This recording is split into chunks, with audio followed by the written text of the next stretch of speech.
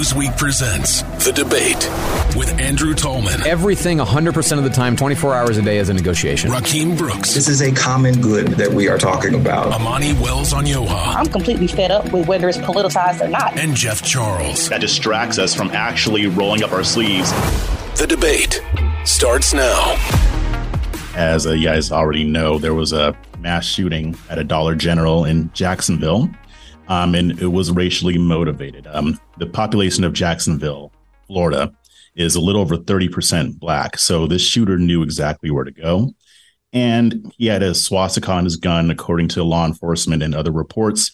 And he had sent manifestos to the police and to members of his family, basically saying that he wanted to kill black people. So it's obviously rocked the community and it's rocked the nation. It's gotten national coverage. Jacksonville Mayor Donna Deegan gave remarks. She said that she noted how that community has suffered again and again from this type of violence. Florida Governor Ron DeSantis condemned the attack as well. He said that he offered support to Sheriff T.K. Waters in Jacksonville, and they sent their condolences. And I believe he also allocated some government funds to the community. Now, and roundly denounced it. I mean, just immediately denounced it as vehemently as he could. Yeah. Yeah, he immediately denounced it. And guess what? He's getting the blame for it. Right. So, I mean, really what stands out to me about these situations is that I think America, we're in a place where we've lost our humanity. When something like this happens, our knee-jerk reaction is to politicize it. The left is blaming it on DeSantis, blaming it on the right. And I see people on the right doing the usual thing when something like this happens. They bring up black on black crime because they want to deflect from what happened, yada, yada, yada, yada, yada. So to me, this should be a moment where we can all come together. But now with our political landscape, it's just gotten so politicized that we're just looking to score cheap political points. Meanwhile, 3 people are dead who shouldn't be. Yeah, what I immediately started asking myself is, okay, this is the enemy, right? I mean, the enemy is hatred that manifests as violence against people on the basis of their skin color. That enemy has to be stopped. There can be no place in a healthy society for any of that. So how do we stop it? How do we prevent that? Is it education? Is it, having people have experiences with members of other races on a consistent basis, diversity and inclusion kinds of things, not of the teaching, but just of the, like this. Here we have a conversation with a lot of different kinds of people. How do you prevent this from happening? Knowing that you're never going to fully prevent all of it. The world is a history of racism. Everywhere you go, there's racism throughout all of history, but we ought to fight against it. And how do we do that? I don't have a great answer to that, but I do know that every time it happens, everybody else has to stand up and denounce it. And that may seem like some act of racist virtue signaling, but that's a kind of virtue signaling that needs to happen so consistently that nobody ever feels comfortable in the public square, even giving a little bit of corner to this kind of evil. I think it's important just because even in this attack, it was so specifically anti-black, too. Like he literally just hated black people. And that's just disgusting. And I think what we can do just as a country, and it's similar to what you're saying, Andrew, but just don't even give those type of opinions room to breathe. And I think that's why in this particular case, it became politicized, quote unquote, because Ron DeSantis is just one person. But I'm just saying in the political landscape over just like the past, since Trump, honestly, we've been seeing instead of a lot of dog whistles, we've been seeing a lot of like bullhorns on a lot of racist innuendos and racist policies. And it's just becoming more and more profound over the past few years. And of course, we have a long history of this in the country. There's been times where you can just call somebody the hard R and it was fine. And we've advanced past that. But at the same time, a lot of those values are still very part of our society and being taught. The man who did this was only 21. He wasn't some guy who's 82 years old and that's just the culture he grew up in. He learned this from somebody. He got this from somewhere. He's younger than me and everybody on this call. To only be 21 years old and have that much of a deep hatred towards black people just shows how prominent those opinions are still being passed down in certain households and certain families amongst certain communities. So that's what we need to figure out what to do about it. And that's why we try to educate people on these issues, but clearly it's still getting through that people so young still have hatred in their hearts this strong as if they were around in the 50s and the 60s when it was prominent. So I think that's my biggest concern, is that when we talk about this stuff like CRT and all of these things and DEI and all of these things we try to use to address the issue, cases like this where the shooter is so young just shows us, is there a lack of education around the issue? Yes. Is there some sort of educating that needs to be done around helping people understand race in a different way? Absolutely. It's just a matter of finding the way to do that. And that's where we all kind of disagree sometimes. See, and then my question, and this is for anybody to answer really, because I don't have it all figured out. But where does this kind of hate come from, right? I mean, education is good, but there's something else that has to be going on with somebody to say, I despise this other person because they have a different ethnicity or they come from a different country or what have you. And I kind of have had some thoughts on it, but I wanted to see what you guys think. Can I challenge that premise a little bit? Because I think, I mentioned it briefly. Racism is, the history of racism is just the history of the world, right? Everybody, everywhere, every country, every nationality, you see racist, ethnic cleansing, all this, it's ubiquitous, right? I would say to the contrary that racism is the norm and egalitarianism and tolerance and inclusion are sadly the exception, the kind of thing that are, sort of fragile and have to be fought for, advocated for, encouraged, raised, basically. I mean, for me, I'm a Christian. God made everybody in his image. We're all, so racism is unacceptable to me because it's a violation of core principles of the gospel, for me. So I tend to believe that's a solution. You preach the gospel and people will, as long as it's preached properly, they will eventually become less racist. Outside of that, I'm not sure. But I don't think it's the default setting to be egalitarian. I think the default setting is xenophobia, hostility towards others who look and sound and eat and dress differently than we do. Jeff, I'm pausing because I want to be generous with the way that you started, but I think I just fundamentally disagree that the issue is being politicized. I'm partially trying to track between Buffalo and Charleston and now Jacksonville that I haven't looked at the statistics, and maybe somebody has and can bring that into the conversation, but it does seem like there is an uptick in racially motivated murders, not just mass shootings, but racially motivated murders. And I think that people like Ron DeSantis, who play so loose with our history that they want to ignore the dark parts of it and our attempts to address those things, aid in a culture that continues to reproduce that violence, right? The three of us on this call who are Black are potentially subject to being murdered because we are Black. That happens in this country routinely. I can't think of a white person who's been murdered because they were white. I'm not saying it never happens. I'm just saying it's kind of not the norm, not thinkable. And the reason the legislators in Florida and the Black community in Florida, I think, was so incensed is because Ron DeSantis has made Florida the place where woke goes to die. And we all know that woke is standing in, whatever they say, for Black, for a series of progressive, civil rights oriented reforms that people have sought to advance that one might disagree with for all sorts of academic reasons, but ultimately that they've found so pernicious and so poisonous that they've decided to restrict them entirely. They can't even be parts of the conversation. And so I don't think that folks are off base for bringing these two things together and trying to raise to his attention what you're doing has consequences. We are not saying that what you did directly motivated this person to kill someone, but we need you to understand that beyond the orbit of responsible conversation, which is where you somehow think all people exist, there is a broader cesspool of racism that orbits everything that we do, the dark web, et cetera, that finds comfort and aid in what you're doing and sees it as a dog whistle or a signal that their kinds of conduct and their ultimate theory of sort of white nationalist supremacy over the country is viable if they can only just convince people to take one more step in their direction, two more steps in their direction. And so I think the scorn that he received was appropriate, and I hope that it causes him to revisit some of the policies that he's currently engaged in, not because I think he should turn over and agree with the policies, but the vehemence with which he addresses critical race theory or LGBTQ rights and all these other communities that have experienced systemic violence in this country by virtue of who we are. So to Andrew's point, it may be all of human history, but I'm just going to talk about the United States, who we are. He's always playing with a powder keg with a handful of matches, and he just doesn't seem to know the environment that he's in. See, and here's my thing with that. I mean, I think he makes an easy target.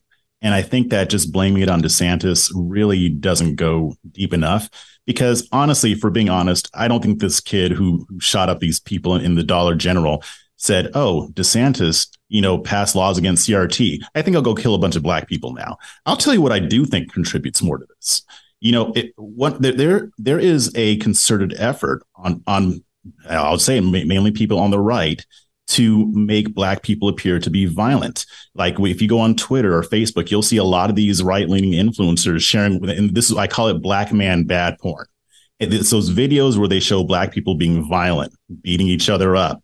And you see them post things like, notice a pattern. I mean, they're obviously the objective is to make us look like violent thugs. These aren't being done by politicians. You see this stuff on 4chan. You see it on Reddit. You see it all over social media. And I know social media isn't real life, but a lot of these people who commit these acts of violence were very active on 4chan and very active on social media. I think that contributes to this stuff way more than DeSantis's policies, which, by the way, are deserving of criticism. Definitely. I'm not defending his policies, but I think we miss the point when we seem to try to use these things to score political points against somebody like DeSantis. That's not going to change his mind. I think that there's a deeper root to this stuff. Yeah. Can I just interject one quick thing? But remember when he debated Andrew Gillum, and Andrew Gillum said something to the effect of, I'm not saying that you're a racist, but the racists think that you're a racist. Right. But people just brush those things off. They think, well, that's just pejorative. You're just being insulting. I'm not associated. I don't disagree with you on that. But, yeah, there's something. Someone said to me, but the racists think you're racist. I'd be like, well, they know. I mean, they know. So if they think I'm one of them, I need to figure out what's going on here where people are finding comfort with what it is I'm saying. Now, that doesn't mean you change everything, but some reflection is required. And of course, he's the governor, so he has to show up to these places. I'm not blaming him for those things, but I'm just hoping that this creates some level of awareness on his part that actually there's something really troubling going on in the country.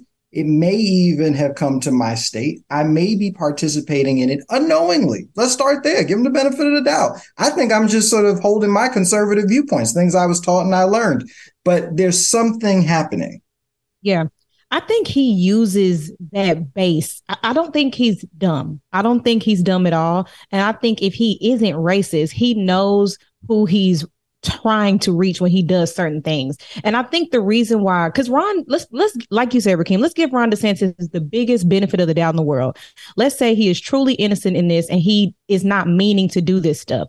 He has purposely positioned himself to advocate against the whole anti-wokeness thing. He has made himself the martyr for anti-wokeness, and that's something that is done purposely, whether the intentions were to cause harm, to be racist or whatever. He marketed himself that way, which is why it's easy for people to place blame on him. But just like you're saying, Jeff, yeah, 4chan, these internet streets are dangerous. It is a lot of very weird stuff, a lot of very dark, just disgusting communities online that talk about all type of stuff. Racism is one of them, but the incel community, all these anti-women communities that talk about harming women physically, it's some very dirty, disgusting stuff on the internet.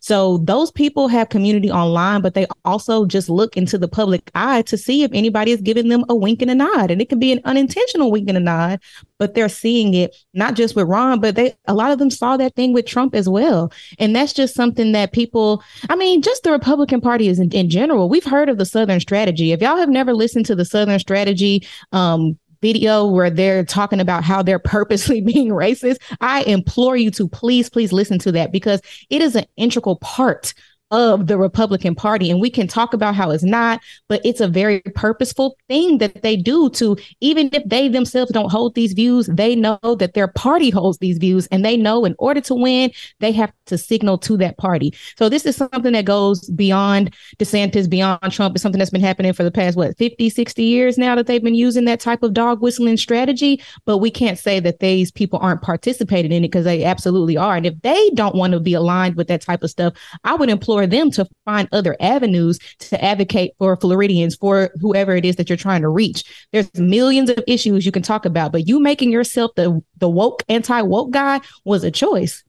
And it came with consequences. So Rakeem, I want to try to rephrase what you're saying and see if I can capture it the way I think about it for myself. If somebody told me that the racists think I'm a racist, I would be horrified. Right. And I think about all the things I say over the course of 4 hours on a radio show or over the podcast or whatever. And for example, when racial topics come up, I know that I take positions that are conservative, and therefore they're the kinds of things that historically I know also some racists have said. That's just true. So I have to be really vigilant to make sure to also boldly, repeatedly declare racism is evil, racism is unjustified, racism is unchristian, to a degree that I want the racist who happens to be listening, let's say, I want that person to feel in no way vindicated. I want that person to feel in no way comforted or aided or supported, or I want them to know I'm criticizing them more than I'm criticizing the policy that they are also critical of. And I think what you're saying is DeSantis is failing on that job. That, and Amani, I think, is saying that at least historically, some people have deliberately failed in that task. And I totally agree with you that if you're playing in this vicinity, you've got to go above and beyond and make sure that everybody knows, including the racists who might otherwise find comfort in your speeches, that they're not welcome, because otherwise they will feel welcome. And I can see why Governor DeSantis has felt at times like, God, I do this all the time. I do explain that. I do tell people that. I include black people everywhere I can in my inauguration events and all this stuff, and they still call me a racist. It's crazy. How many times do I have to say this? And my answer would be, well, 10 or 20,000 more. You just have to keep saying it. But I would also caution against doing it that much to where you're basically just trying to make people feel better. Because one thing you have to realize is that not everybody who calls conservatives racist actually think conservatives are racist. If people on the left are going to be honest about this, they will admit there are a lot of people on their side who use that word racist as a cudgel. They use it as a way to score political points. I'm not saying everybody who uses the word has that intention, but we'd have to be pretty gullible to not be able to see that there are people who will just call somebody racist because it helps them discredit their political opponent. It's politics.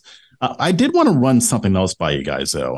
With this whole thing, and going back to like the roots of this hate that we see in America, I'm reminded of the character Atticus Finch from To Kill a Mockingbird. And his daughter Scout asked, because he lives in a very racist town, he's representing a black man who was falsely accused. And the whole town is basically racist, but he always has this ability to understand where they're coming from, even though he's not justifying it. But he's even more kind of naive to a fault, where he really wants to understand where they're coming from. And so Scout is asking about this other character who's very racist. Why is he like that? Whatever. And Atticus responds by basically saying, if you want to understand somebody, you got to crawl around in their skin. That person lost their job. That person is going through all this poverty, and this whole community has been affected by the changing times. And then they'll see that maybe black people are getting jobs, or maybe they're being convinced that black people are taking their jobs, yada, yada, yada, yada, yada. Do you think that has a lot to do with why somebody might pick up a rifle, or even just not even if they don't engage in violence, but they have resentment to people based on the color of their skin? Could it be more of the experiences that they've had and how they've been led to interpret them? A big part of it could definitely be that, because a lot of people are always looking for a scapegoat, some way to give their problems away and make them not their own fault. And we can look at that with people in their personal lives. Like, people are quick to throw a pity party and point the blame instead of looking in the mirror and saying there's something wrong with you. You need to do some self-help. You need to apply for that job. You simply weren't qualified because this person had more schooling than you did, or more education, or more experience, or whatever the case may be. So, yeah, I think that there are a lot of issues in this country that people like to use racism, to excuse, and they just use it as the reason why, they got the shorter end of the stick. But there's still a lot of self-reflection that's needed. And I think it's just easier for a lot of people to just be racist and just blame it on the blacks or whoever instead of looking internally. And that is in some ways, that's a mental health thing. Like, we have people that don't have the ability to think inward or don't even have the tools or the access to those tools to do that work, the time to do that work. Like, self-work isn't something you can just kind of do on a whim. You have to be able to invest in it. And why make that investment when you can just blame it on somebody else? But that could be a part of it. Yeah. I actually, to your point, Jeff, then it was Andrew summarized my views well. I'm asking Ron DeSantis to do exactly that, to swim around in somebody else's skin, both the community that finds itself under duress, but also that potential person. Because if we acknowledge what all the public health reports tell us right now, which we're having spikes in mental health crises around the country, then you should know that actually the country is very volatile and vulnerable at this particular moment.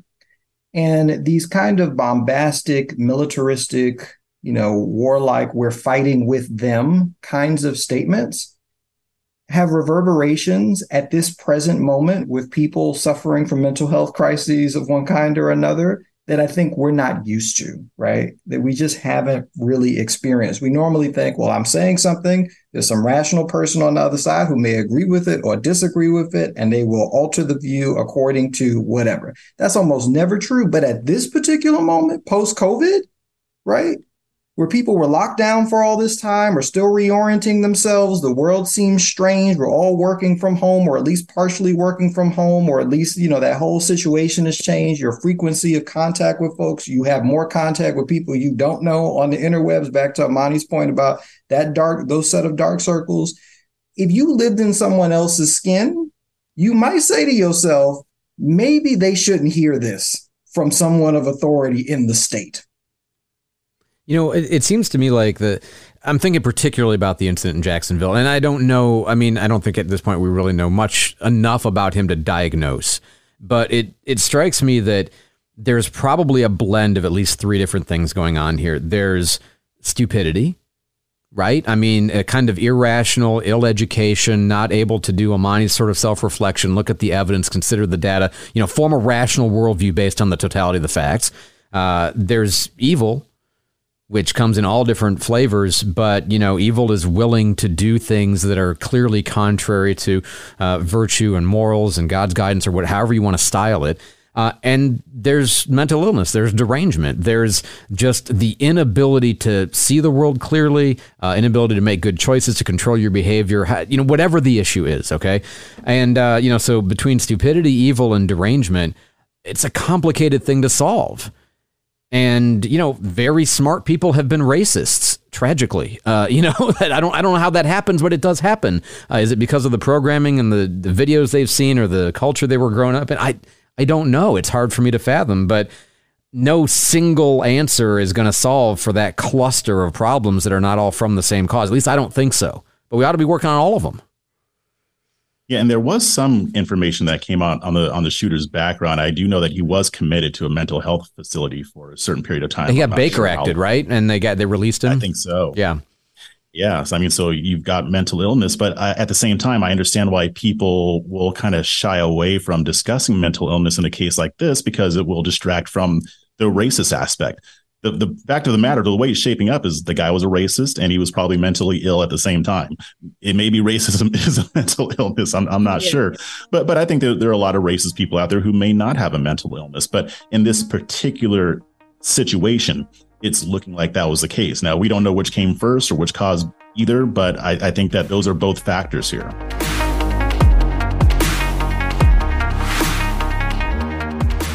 If you would like to be a part of the debate, email us, thedebate@newsweek.com. Look around. You can find cars like these on AutoTrader. New cars, used cars, electric cars, maybe even flying cars. Okay, no flying cars, but as soon as they get invented, they'll be on AutoTrader. Just you wait. AutoTrader.